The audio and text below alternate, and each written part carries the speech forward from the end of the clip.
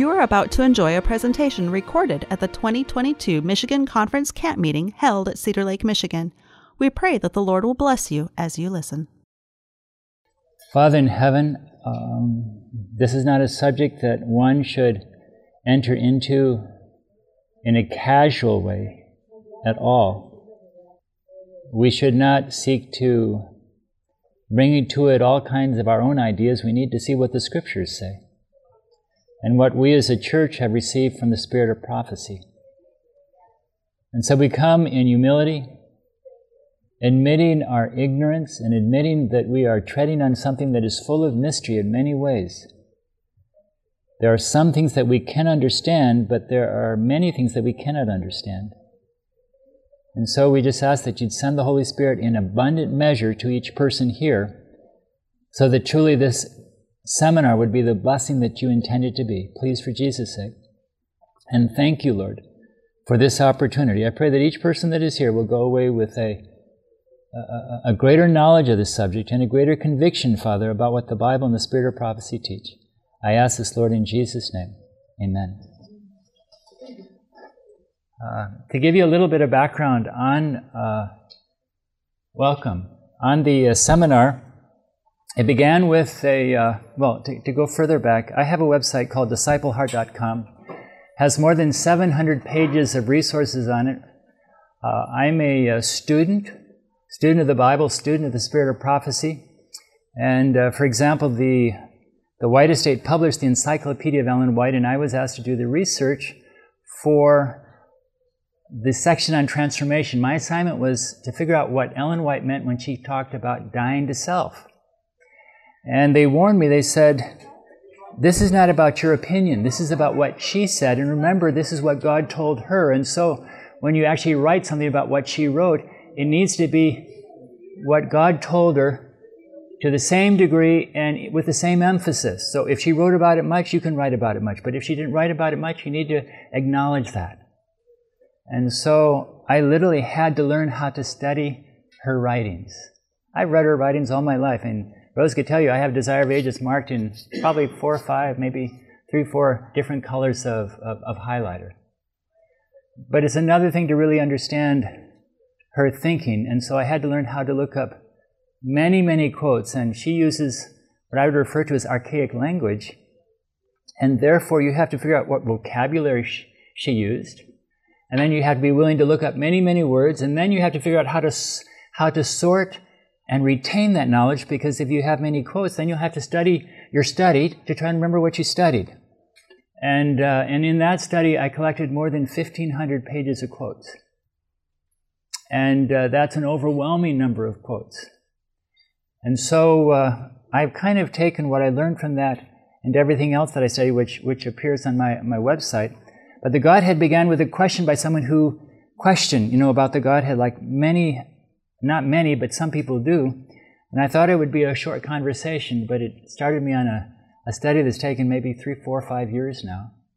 And I've collected, I think, over 1,600 pages of quotes now on the Godhead, what Ellen White spoke about. And if you drop by my booth at the exhibit hall, I can show you how I study, because literally every quotation, has a heading, subheading, a numerical value for the quality of the quote, the year it was published, so I can sort in any number of ways and tell you exactly what she was thinking certain years and how her thinking progressed in certain areas. And so I spent a long time studying the quotes, and then I said, now I need to have a Bible study. So I spent quite a few, maybe 2 years, 3 years actually preparing the Bible study. So there are 5 Bible studies, one on the Father, one on Christ, a newer one, which is actually the Ellen White statements on the everlasting to everlasting existence of Jesus, because that's a question that she really speaks to. And then one on the Holy Spirit, and then one on why the Bible can speak of 3 persons, and yet it can also speak of one God at the same time. And a lot of people struggle with that question. And I've struggled with those questions, along with you folks. And so I'm sharing what the Lord has shown me. And I can tell you, for example, on the Bible study on Christ, and his role in the Godhead, I made it a matter of much, much prayer. Lord, how in the world do you want me to share this?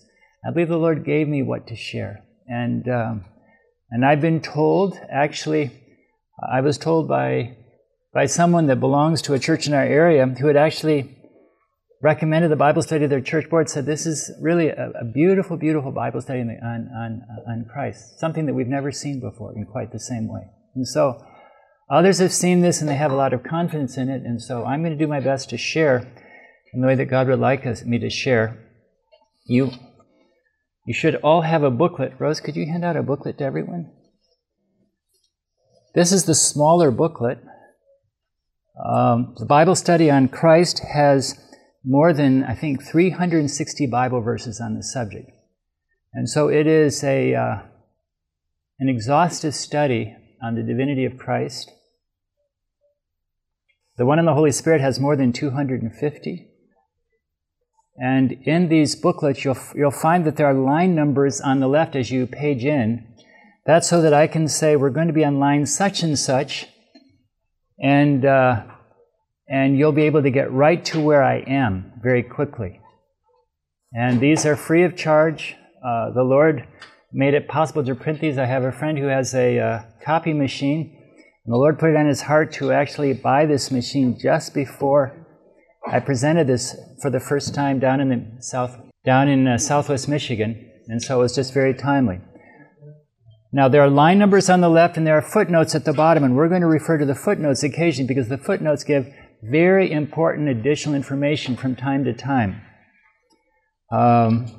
There's a table of contents, and you can find all of these on discipleheart.com, and you can download them in a variety of formats, be it booklet form, 8.5 by 11, A5 for an iPad, A4, which is what is used outside the United States, and some of them have even EPUB.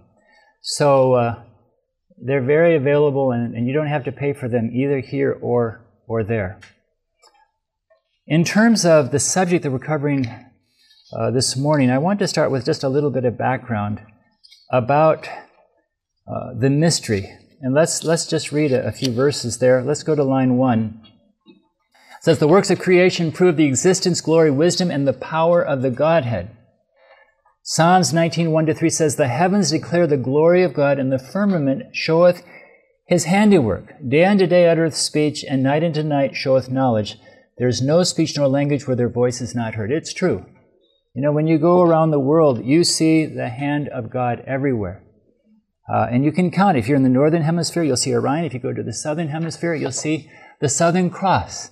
And when I go to the South Pacific, I look up, and sure enough, there will be the Southern Cross, telling you that you're in another part of the world. And so Paul responds, I have it in line 7, Romans 1:20, "For the invisible things of him from the creation of the world are clearly seen, being understood by the things that are made, even his eternal power and Godhood." Okay, and that's the key there. So that somehow people are without excuse. For the invisible things of him from the creation are clearly seen, and in those things we see his eternal power and Godhead. Now, Job asks a question, line 11, "Canst thou by searching find out God? Canst thou find out the Almighty unto perfection?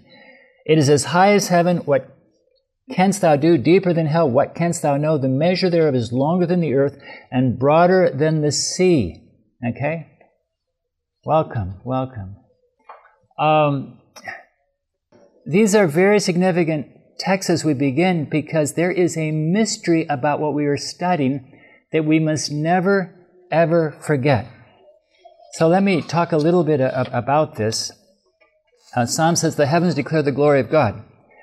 In the human body, there are things like the Krebs cycle or the clotting cycle. You know, if our bodies could not clot, you know, when we cut ourselves, and maybe there's some nurses here, they could explain this better than me, there's a whole series of things that have to happen for the blood to stop bleeding. And if one of those phases does not work properly, you know, you could bleed to death. Now, there are some people that make quite a case for evolution, but when you think about, for example, the clotting cycle itself, how could all of those different mechanisms have evolved quickly enough to work perfectly? It just can't happen. Here's another one that you never hear of, but I'll mention it, and that is if it truly took millions of years for some of these things to evolve, how could a man develop the hardware and the woman develop the corresponding hardware to have babies without the race dying out? It's impossible. Evolution cannot work. There is a mystery how it works, but it does work, right? And so we don't need to understand perfectly, but we know enough to know that there must have been a creator, okay? And so sometimes when we study the Godhead, we know enough to know what we know, but not every single detail, okay? And that's a very important point. You know, if you think that you can prove, you know, every single idea that you believe about the Godhead and prove it by Scripture and spirit of prophecy, there will be questions asked by other people that you really can't answer sometimes so clearly. But you'll know enough to know what you know, okay? We continue, and then we think about our survival. So we need to be able to eat food, right, to survive, which meant all the plant food that we need to survive has to have, quote unquote, evolved over millions of years, so it would have been perfectly suited for us, right? And we would have needed air, we would have needed water available to us, and we would have needed the atmospheric pressure to keep us from flying off this planet. My brothers and sisters, not only were we created, but we had to be created in a very short amount of time, because even how long can you survive without air? That's how quickly creation had to have happened. That's why when they talk about a long creation, it doesn't work. I'm sorry, but they never really talk about the broader picture. And so we're going to talk about some broader things, and based on the broader things, you can have confidence in what you don't fully understand, okay? Now,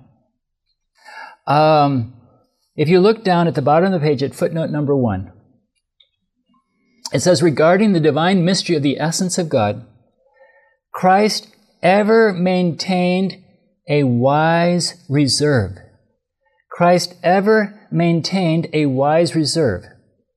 He did this that he might close the door where human conjectures should not be encouraged. And now, this has to do with what the Bible refers to, or what Ellen White refers to as the essence of God. How he is made up, where he lives, you know, those things God has never shown you or I.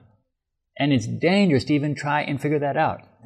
And something that is dramatically different between the Adventist church and other churches is that whereas the other churches have tried to figure out what is this begotten that took place, you know, that God gave his only begotten Son. And then there's other places where it talks about this only Son. They try to figure out the detail of that. And so in the Catholic Church, they talk about an eternal begotten. Every moment, the Father is begotten Christ, okay? The Adventist Church wisely said, we don't understand, we don't need to understand, okay? And so we've left the mystery where the Bible has mystery, okay? Remember this. This is very important as we go further. And this will truly build every day. You cannot say you understand the Godhead by only coming today. I'm sorry, you know, if you thought you could get it today. Because we have to build a foundation, and we add to the foundation as we go through the week. And then, you know, there's the whole question of the sonship of Christ. What does that mean? And some have tried to explain that in detail, but the Bible doesn't explain that in detail. And it's really a very large question. How can you have, as we will show this week, how can you have an individual who has existed forever, okay, who is self-existent, has life in himself, how can he be called a son? The Bible calls him a son, and yet he has an eternal existence. And what I'm trying to tell you is, when we talk about the Godhead, we talk about this aspect of who God is. We must understand that there's a different language used, okay? There are words used, I believe, that help us to understand God on the basis of what we understand in life, but may only be a very poor understanding of what really is all about, such as you know, I can look at my hand and I know how it works, but really at a micro level, I don't understand anything about what's going on with my hand, right? I don't understand. There is an infinity beyond which, you know, to which I can't even approach. Did you know that the signature of the Creator is everywhere. What is the signature of the Creator? There's his patent number. All through creation. The number pi. Did you know that pi is everywhere? Every time you see a circle, you're looking at the number pi. And how many digits does pi go out? It's infinite. They've never come to the end of it. It just goes on and on. And I mean, they have computers that have gone to trillions of numbers. It's a number that they can't seem to come to the end of. And that's how the infinity of God is all about, okay? And so we are looking just at the hem, just a tiny bit of what God is all about. But there's enough that our faith can be strong and we can have assurance of what we believe. So I'm not going to pretend in this class to answer every single question, okay? But I'm going to tell you what we believe and why we can have confidence in what we believe. And so that if someone comes along with great questions, you don't need to be swept away by what you've heard. Okay? So, the Father is one of three persons. And this is a key verse. In Matthew 28:19, and I'm at line 20 at this point. Go ye therefore and teach all nations, baptizing them in the name of the Father, and of the Son, and of the Holy Spirit. When we study the lesson on the Holy Spirit, I'm going to show you what I refer to as the three statements of Ellen White on the three persons of the Godhead. You'll be surprised at the number of times that she speaks of the three with different terminology. So we're going to continue. We're going to mainly look at the booklet, but occasionally I will have a PowerPoint for you as well. The first thing we want to consider is the personhood of the Father. So line 25, and we're not going to look at all the verses by any means. Jesus said unto them, my meat is to do the will of him that sent me and to finish his work. When Jesus said, it is to do the will of him who sent me, you get the idea that that's a person. Two individuals being considered. Absolutely. Look at Matthew 6:9, the one below there. After this manner, therefore, pray ye, our Father which art in heaven, hallowed be thy name. Jesus was instructing us to pray to his Father. And then another one that is a very good one is found in Luke chapter 22, verse 69. And I'll just tell you what it says there. I have a Bible here. And if you have a Bible, we can look it up together. Luke 22, verse 69. It says there, hereafter the Son of Man will sit at the right hand of the power of God. How can a spirit sit at the right hand of God? When I pray, and I think about Jesus being my advocate up in heaven, I'm glad it's a real person. That it's not just some sign of ethereal spirit. We have, Paul speaks continually about how Christ sits at the right hand of God. How can anything but a person sit at the right hand of God? So we clearly see that there's distinct personhood about the Father and about Christ. So that's an important point. Now, we also want to discuss the fact that the Father is eternal. Now we're going into something I want to explain for just a moment, because this is another key point. When we talk about God, we're talking about attributes of God. And there are those attributes that are referred to as non-communicable attributes. Those attributes which God has that makes him God versus those attributes that we could share in common with God. For example, God is the only one who can say, I am, and is as much a part of the past and a part of the future and the present at the same time, okay? God is self-existent, and we'll find verses about that God did not depend on anyone else to come along, that God is all-powerful. The fancier word there is omnipotent, okay? He can do anything. God is present everywhere. He is omnipresent. God is all-knowing, omniscient, and he's unchanging, immutable. The Bible says, I change not. Jesus is the same yesterday, today, and forever. And so those are the attributes of God that if an entity has those attributes, you know without a doubt that is an individual who is part of the deity, okay? Who is God. Now, God is also true. He's loving, merciful, forgiving, good, judges. He judges. Those are attributes that we have to a certain extent. Our judgment may not be righteous like God's judgment. Our goodness may not be even close to His goodness, but we can have some of that. But none of us have any self-existence. Would you agree? None of us have that. None of us can say, I have eternal life. I can give eternal life. None of us can do that. And so it's important to realize that when we're talking about God, we're talking about something different than just a good, kind person. We're talking about someone who has this eternal life resident within himself. In fact, God has always existed. And that's a hard one for us to understand. How can we, who think in linear terms, think about a God that just has no beginning and no future? So that's an important point. And so you find that there are some attributes of God. And so at line 41, the Father is eternal. Okay? And so I want to have you just read Psalms 90, verse 2 at 46. Before the mountains were brought forth, or ever thou hast formed the earth and the world, even from everlasting to everlasting, thou art God. Would you agree that that is a phrase that refers to a past that is eternal and a future that's eternal? Okay, and there are some of these verses, and I list a few of these verses here in the booklet. Okay, and then Psalms 93 verse 2, line 49, thy throne is established of old, thou art from everlasting. Thou art from everlasting.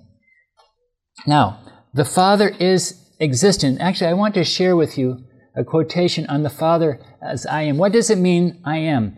I am means an eternal presence. This isn't in your booklet. I am means an eternal present. The past, the present, the future are alike with God. He sees the most remote events of past history and the far distant future with as clear a vision as we do those things which are transpiring daily. So when God thinks about the past, when God thinks about the future, to Him it's always right now as far as God is concerned. And He's been a part of it, and He'll be a part of the future as well. Now the I Am is the most sacred name of God. Some people think that anytime you see that word Yahweh, it's referring to God the Father. But you're going to be surprised. You're going to be surprised because I'm going to show you a quotation in just a little bit that talks about communication between heaven and earth after the fall. So let's continue a little bit further along. So, I am means an eternal presence. So, line 53, the Father is self-existent. Line 54, John 5:26, the Father hath life in Himself. Or, one verse is enough. We won't go through all the verses. You can read more of the verses on yourself. The Father is great in majesty and above all gods. The majesty part of it isn't usually listed with one of the non-communicable attributes, but just the same, none of us really have that kind of inner majesty, the majesty that caused Moses' face to shine when he came down from the mountain. The Father is unchanging. Malachi 3:6 says, for I am the Lord, I change not. And James 1:17, line 77, and cometh down from the Father of lights, with whom is no variableness, neither shadow of turning. I'm so glad that God doesn't change, that we can count on God. And it's interesting, on a very practical basis, do you know why I believe with all my heart that the Sabbath is on the seventh day? Because when God put the memorial to creation on the Sabbath day, the seventh day, He put His memorial in time, and you and I cannot change time no matter how hard we try. You and I cannot change time no matter how hard we try. And so God put His memorial in something that is beyond the reach of man, even though man has desperately tried to change it.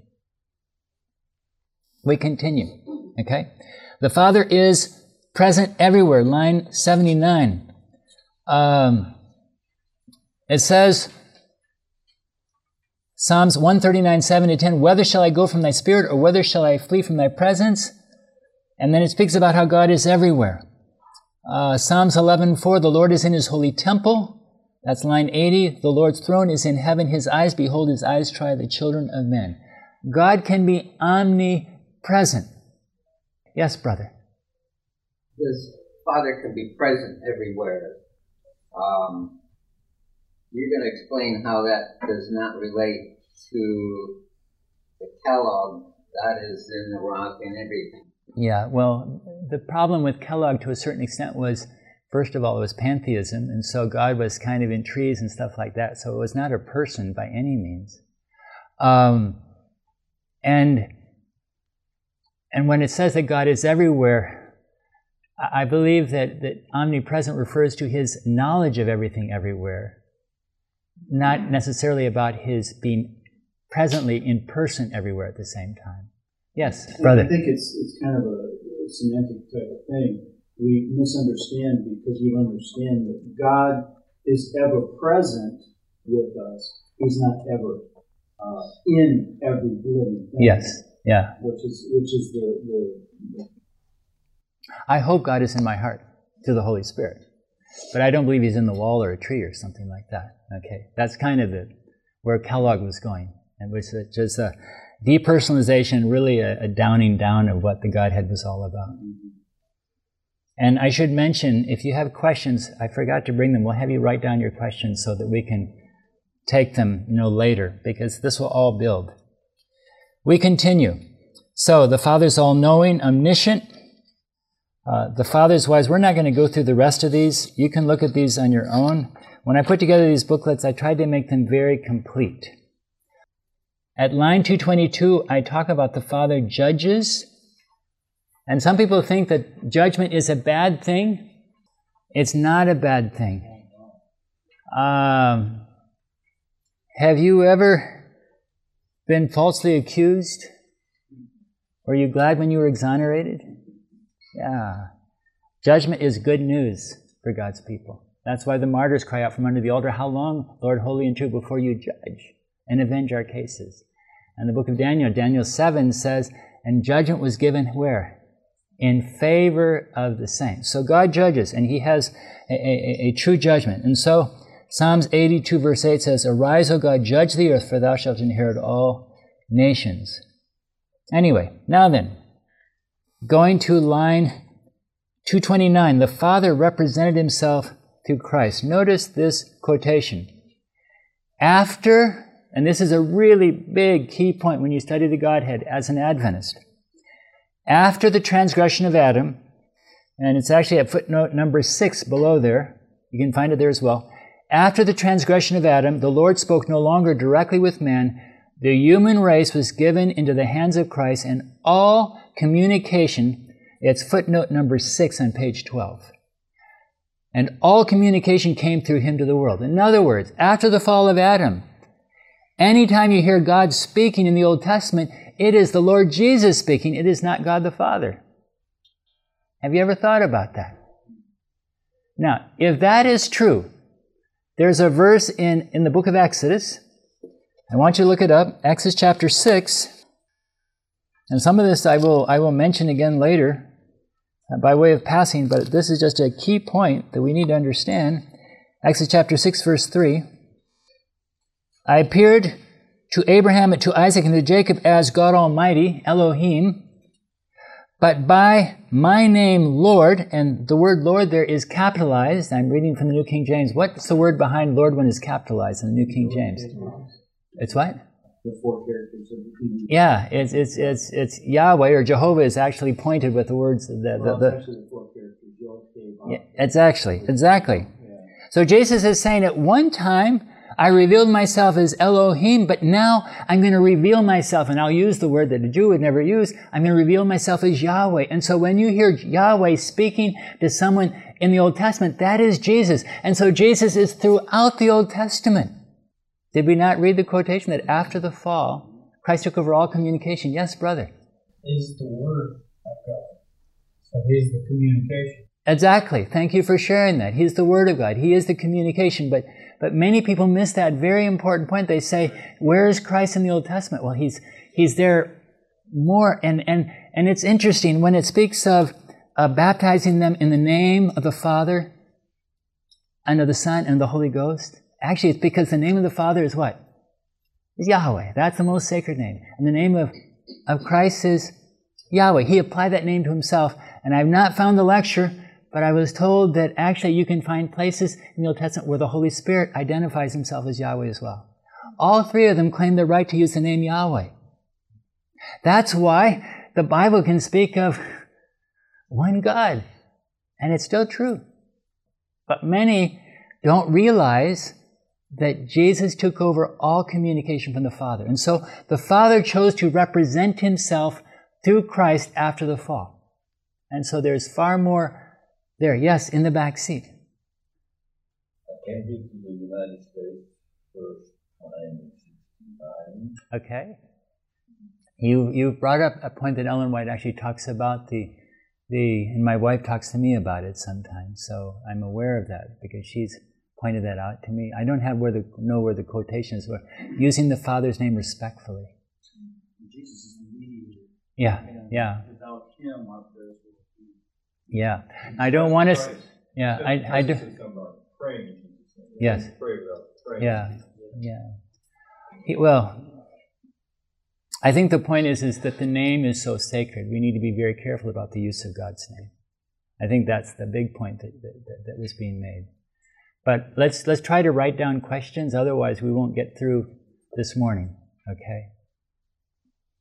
Anyway, so the Father represented himself through Christ. And that's a very, very big point. Look at John 1:18. Line 244, no man hath seen God at any time. The only begotten Son, which is in the bosom of the Father, he hath declared him.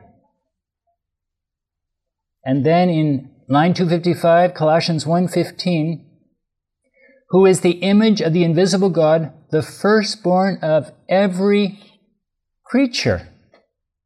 Okay? So God sent a representative of himself.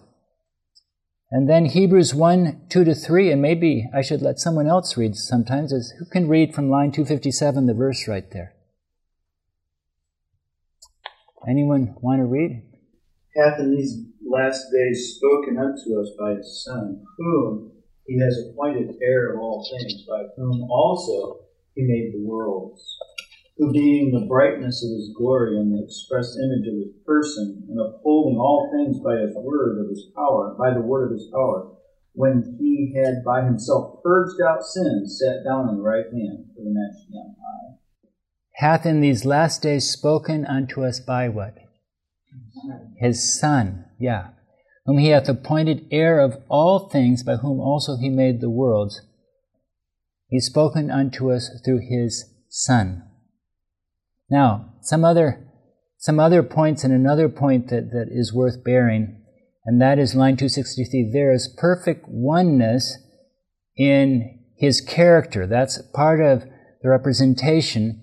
And so, line 266 for now, I and my Father are one. That didn't refer to them being the same person, but they are in perfect unity. And there's some great significance there. Now, let's go to line 267.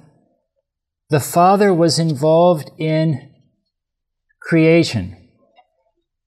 Let's have someone, you know these verses, someone read line 269, please, the verse there.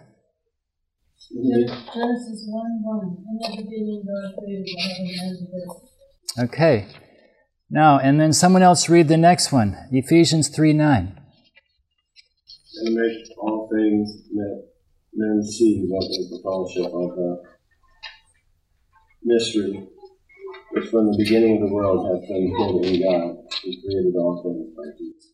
So, the Bible says, and God created the heavens and the earth, but yet at the same time it says that God created all things through Christ, right?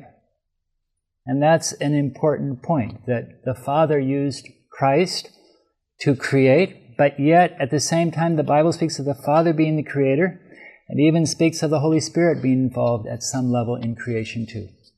Not a lot of detail on that, but we find that they were all there involved. Someone look up 2 Corinthians 5:19. We see another kind of thing similar, but in a different domain. 2 Corinthians chapter 5:19. So, someone read for us. Anyone? 1 Corinthians 5:19. Yes, please. To wit, that God was in Christ, reconciling the world to himself, not imputing their trespasses unto them, and has committed unto us the word of reconciliation. Okay. This text leads us into our next session, but God was very involved in Christ in terms of reconciling the world to himself. Now let's go to line 276, and we're going to look a little bit at the Father in relationship to humankind. Line 277, first of all, God is often referred to in numerous scriptures. Deuteronomy 32:6 says, "Do ye thus requite the Lord, O foolish people and unwise? Is not thy Father that hath bought thee, hath he not made thee and established thee?" Notice the word Father is used there. Look at Matthew 5:16. "Let your light so shine before men that they may see your good works and glorify your Father which is in heaven." There are repeated instances of the name Father being used for God. And Jesus in John 5:30, line 291, "I can of mine own self do nothing as I hear. I judge, and my judgment is just, because I seek not mine own will, but the will of the Father that sent me." Okay? The word Father is frequently used relative to God. Now notice the counterpart, because this is important too. We are referred to in a variety of ways. Exodus 4:22. Who would like to read 4:22, or would you rather I just read? Maybe I should read for those that are listening to the seminar. Exodus 4:22, "And thou shalt say unto Pharaoh, Thus saith the Lord, Israel is my son, even my," what? "firstborn." Now that's an intriguing thought there, that Israel is referred to as a son and the firstborn son. And I'm going to introduce you to a thought that we will come back to later, and that is in Semitic culture. Okay, Hebrew is a part of Semitic culture, that they often use biological terms for non-biological relationships. Israel wasn't a son, it was a figurative son, right? And it refers to this son as even my firstborn son. Like I said, we'll come back to that more later. And then line 301, Deuteronomy 32:19, "And when the Lord saw it, he abhorred them because of the provoking of his sons and his daughters." God looks to us as his sons and daughters. And then Hosea 11:1, "When Israel was a child, then I loved him and called my son out of Egypt." Why do you think I'm sharing both the name Father and these references to sons? Well, Jesus cannot rebuke the What? fled from, they fled from Egypt. Yeah. Sure. So, probably, Okay, sure. Sure. What else? Why might this be significant to studying the Godhead? Because it makes it a real person. There tends to be a personalization of, and more than that, why do you suppose that God might have used the term Father and Son to refer to, for example, his relationship with Israel? Why would God use Father-Son relationship? Very close. It shows a closeness of relationship, right? I heard someone say close. Yeah. It refers to a closeness of relationship. It defines the relationship in terms that you and I as human beings understand. It defines our relationship to God, because if God would have said, I don't know what example to use, but when studying, for example, the subject of abiding in Christ, in the vine, Ellen White says that Christ is the true vine. He could have chosen the cedar, or he could have chosen the stately Or he could have chosen a palm tree, but he didn't choose to use those. Why didn't God use, when he was talking about, for example, abiding in Christ, why didn't he use the symbol of the cypress or the cedar tree or the palm tree? Why did he not choose those trees? The vine is completely dependent.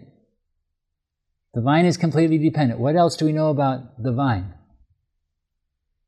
Because where I live in Michigan, and probably up this way too, there's lots of vineyards, and every year they get pruned down to almost nothing, to the point that they would almost die, right? It's an ongoing pruning process. And so if you want to be a fruit-bearing Christian, be prepared to be pruned day in and day out. God will always cut away the excess foliage if you'll allow him to do it. Okay, so he used the ideal symbol, for our spiritual growth. Had he used a cedar, what would have been the message? You're on your own. Take a stand, be rigid. Had he used the palm tree, it was fly around with the wind, right? God was very precise because he was trying to communicate a certain kind of relationship. I used to think hard, well, why does God use this particular symbol? And actually, God is usually talking about a facet of relationship in that. You're acquainted with the story of the woman at the well? And when Jesus speaks to this woman, he says, I have water that you don't know anything about. Why did he talk about water to the woman at the well? Because she was thirsty. But when the disciples come back and they've been shopping and they're hungry, what does he talk about? I've got water. He says, I've got food, I've got bread. And God has an amazing way of speaking in terms that we can understand. And so when God wants to talk about his relationship to us, he uses the closest thing that we can understand of a nurturing, caring parent who at times may have to chastise, but in a perfect world has all love. Yes, brother? Sometimes wonder why he didn't use mother-daughter. That's an interesting question. And we could speculate on that, but I don't think we'll start on that today. Because that would distract us for a while. Patriarchal system. What? The patriarchal system. It was a patriarchal system. You're right, sister. And for those of you that came in late, I introduced Rose as my better equal. I have her at the highest esteem. I truly feel like such a blessed man. God chose her for me. And that subject to go all the way back to the Garden of Eden. Exactly. God bestowed on Adam a certain responsibility. Exactly. But you know what? She was made from his side, not from under his feet. That's right. Okay? And I'm a blessed man, and I think that you get what you get what you deserve, guys. If you treat your wife well, she'll treat you well too. What goes around comes around, and vice versa. So, but the point is that God uses the term father and the term son and first begotten because he's trying to speak of relationship. And I'll be honest with you. When I read about heaven, they talk about the majesty of heaven. They talk about the sovereign of heaven. Okay? They talk about the supreme ruler. We don't hear as much about the Father up in heaven. There are other words used there. And I've sometimes wondered if maybe the Father is a word that is especially used when it comes to human beings. Does that make any sense? Without being disrespectful? The word Abba. Yeah. Yeah. Which is it's a deeply spiritual, loving word, okay? So we find these words are used, and they're very significant words. And for some people, they hear these words, and they immediately think, son. Got to be a birth somewhere. This is biological. It's like, hold on. Let's not go there until we've, done other things, because you get into trouble. Now, what about the Father's love for humankind? Look at line 309. Genesis 1:26, it says, and God said, let us make man in our image after our likeness. God wanted a relationship with you and I. That was from the very beginning. And it's interesting that when the children of Israel are leaving out of Egypt, God says, let them build me a sanctuary that I might do what?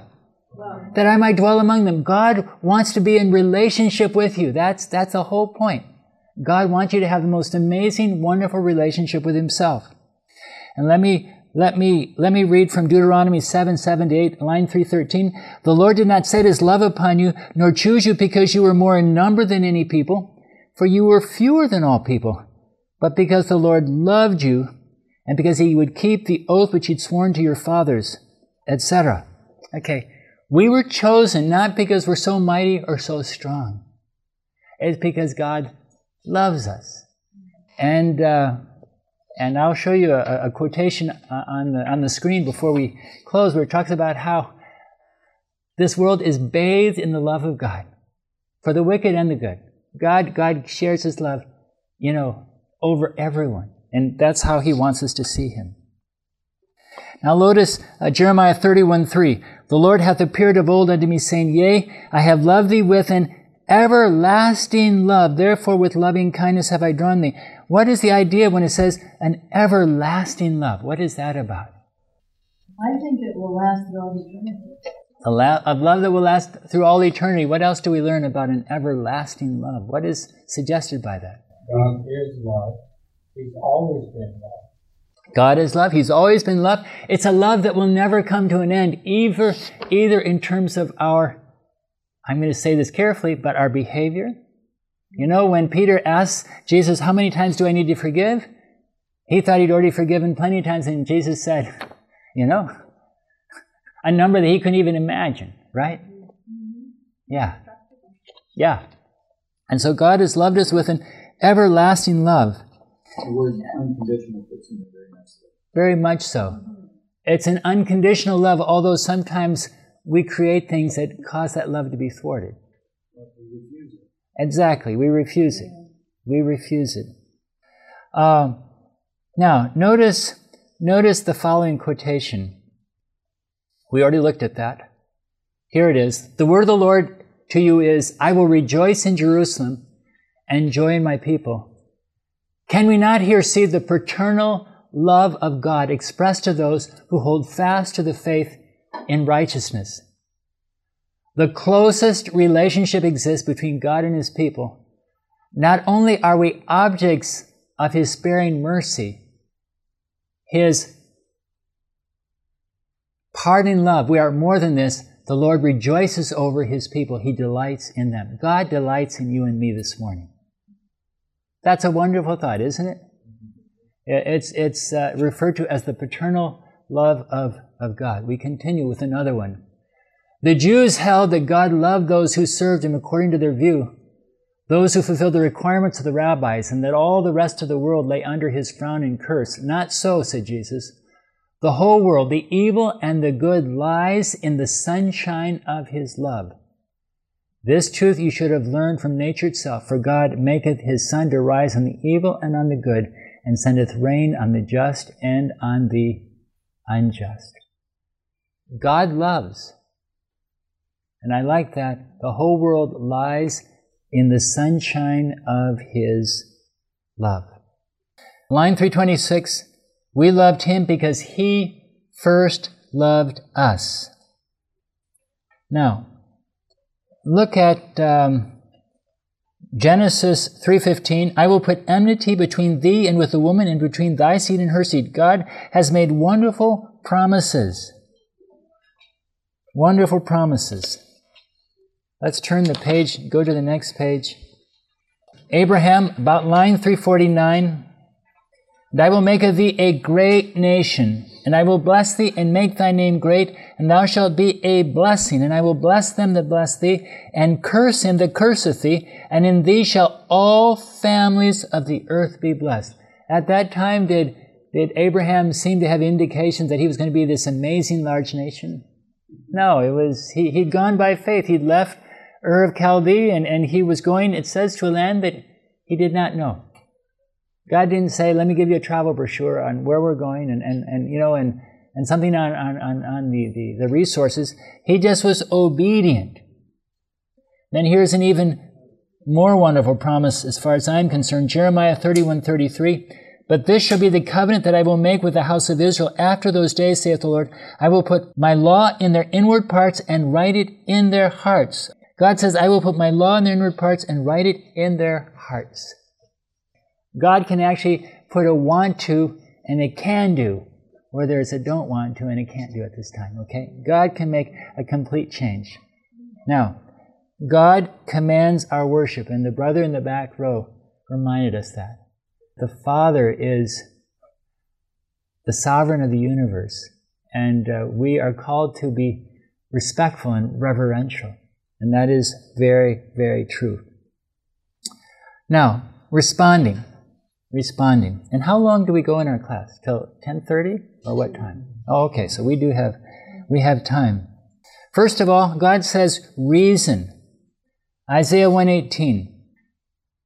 Come now and let us reason together, saith the Lord. Though your sins be as scarlet, they shall be as white as snow. Though they be red like crimson, they shall be as wool. Why do you suppose I put that verse at the end of this first study? Love forgives. Love forgives. What else? He doesn't want us to believe blindly. He doesn't want us to believe blindly. He wants us to have enough to have an assurance. Yeah, and that's why we're studying. Okay, he wants to have an assured, confident faith. Ron. He doesn't want to be a dictator. Okay.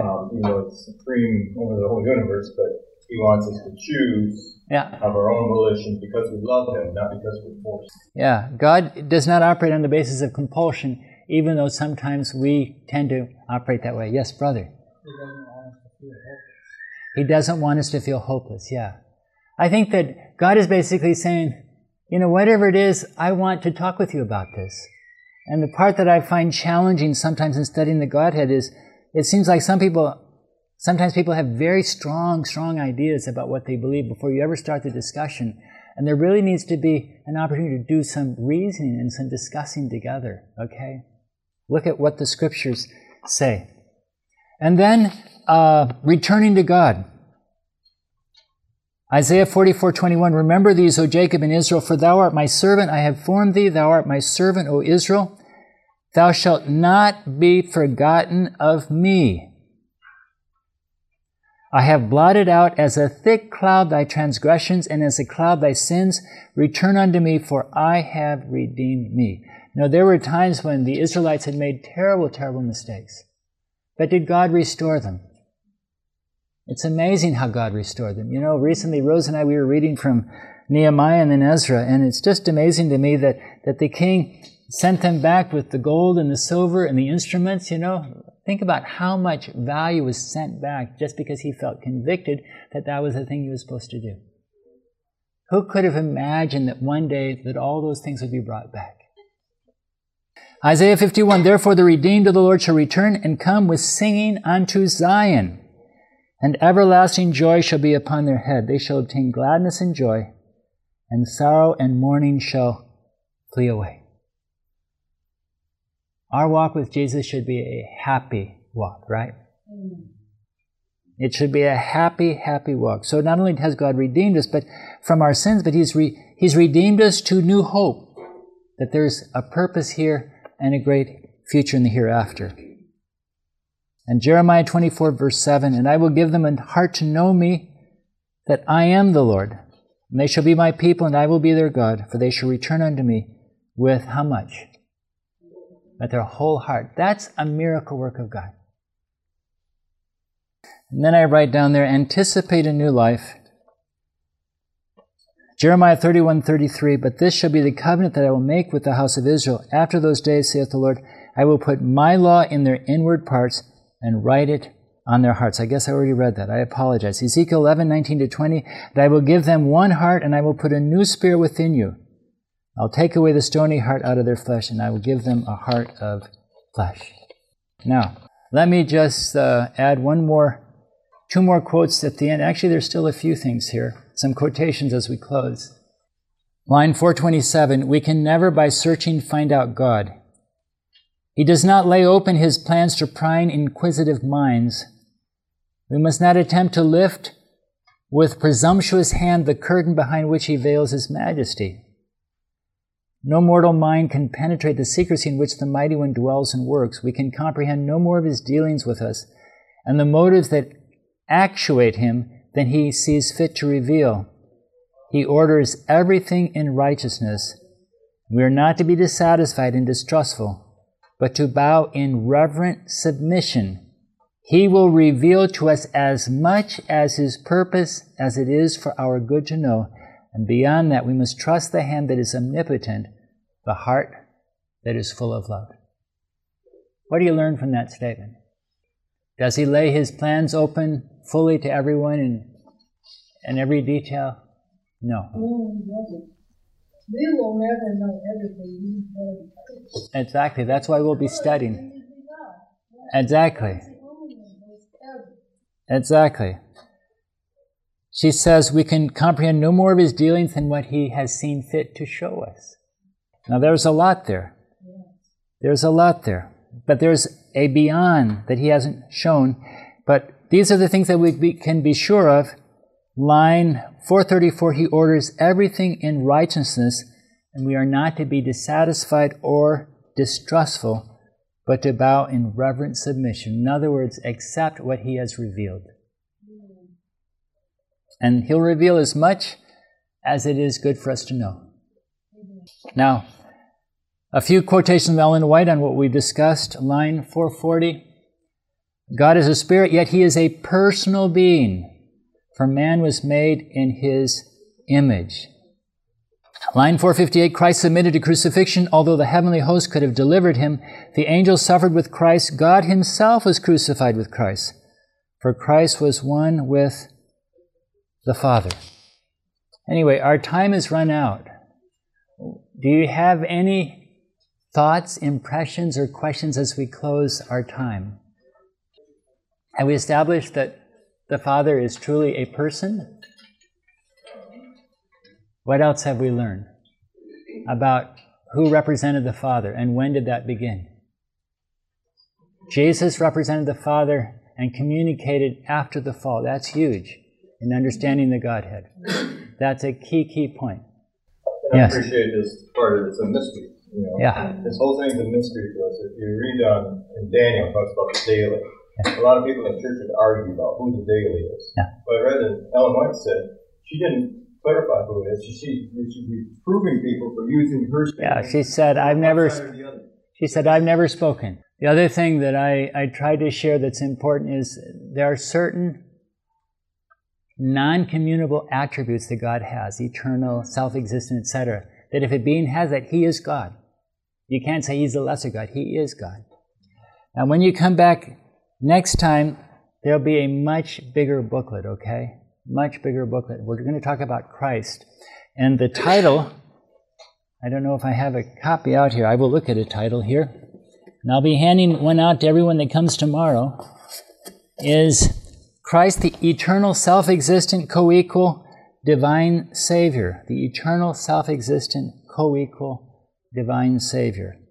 Anyway, it has 1,500 lines, so it's a much longer study, more than 360 verses on that. Let's have a word of prayer as we close. Father in heaven, I'm grateful for the time that we've been able to spend studying about the Father, because that's an important base to the rest of what we study.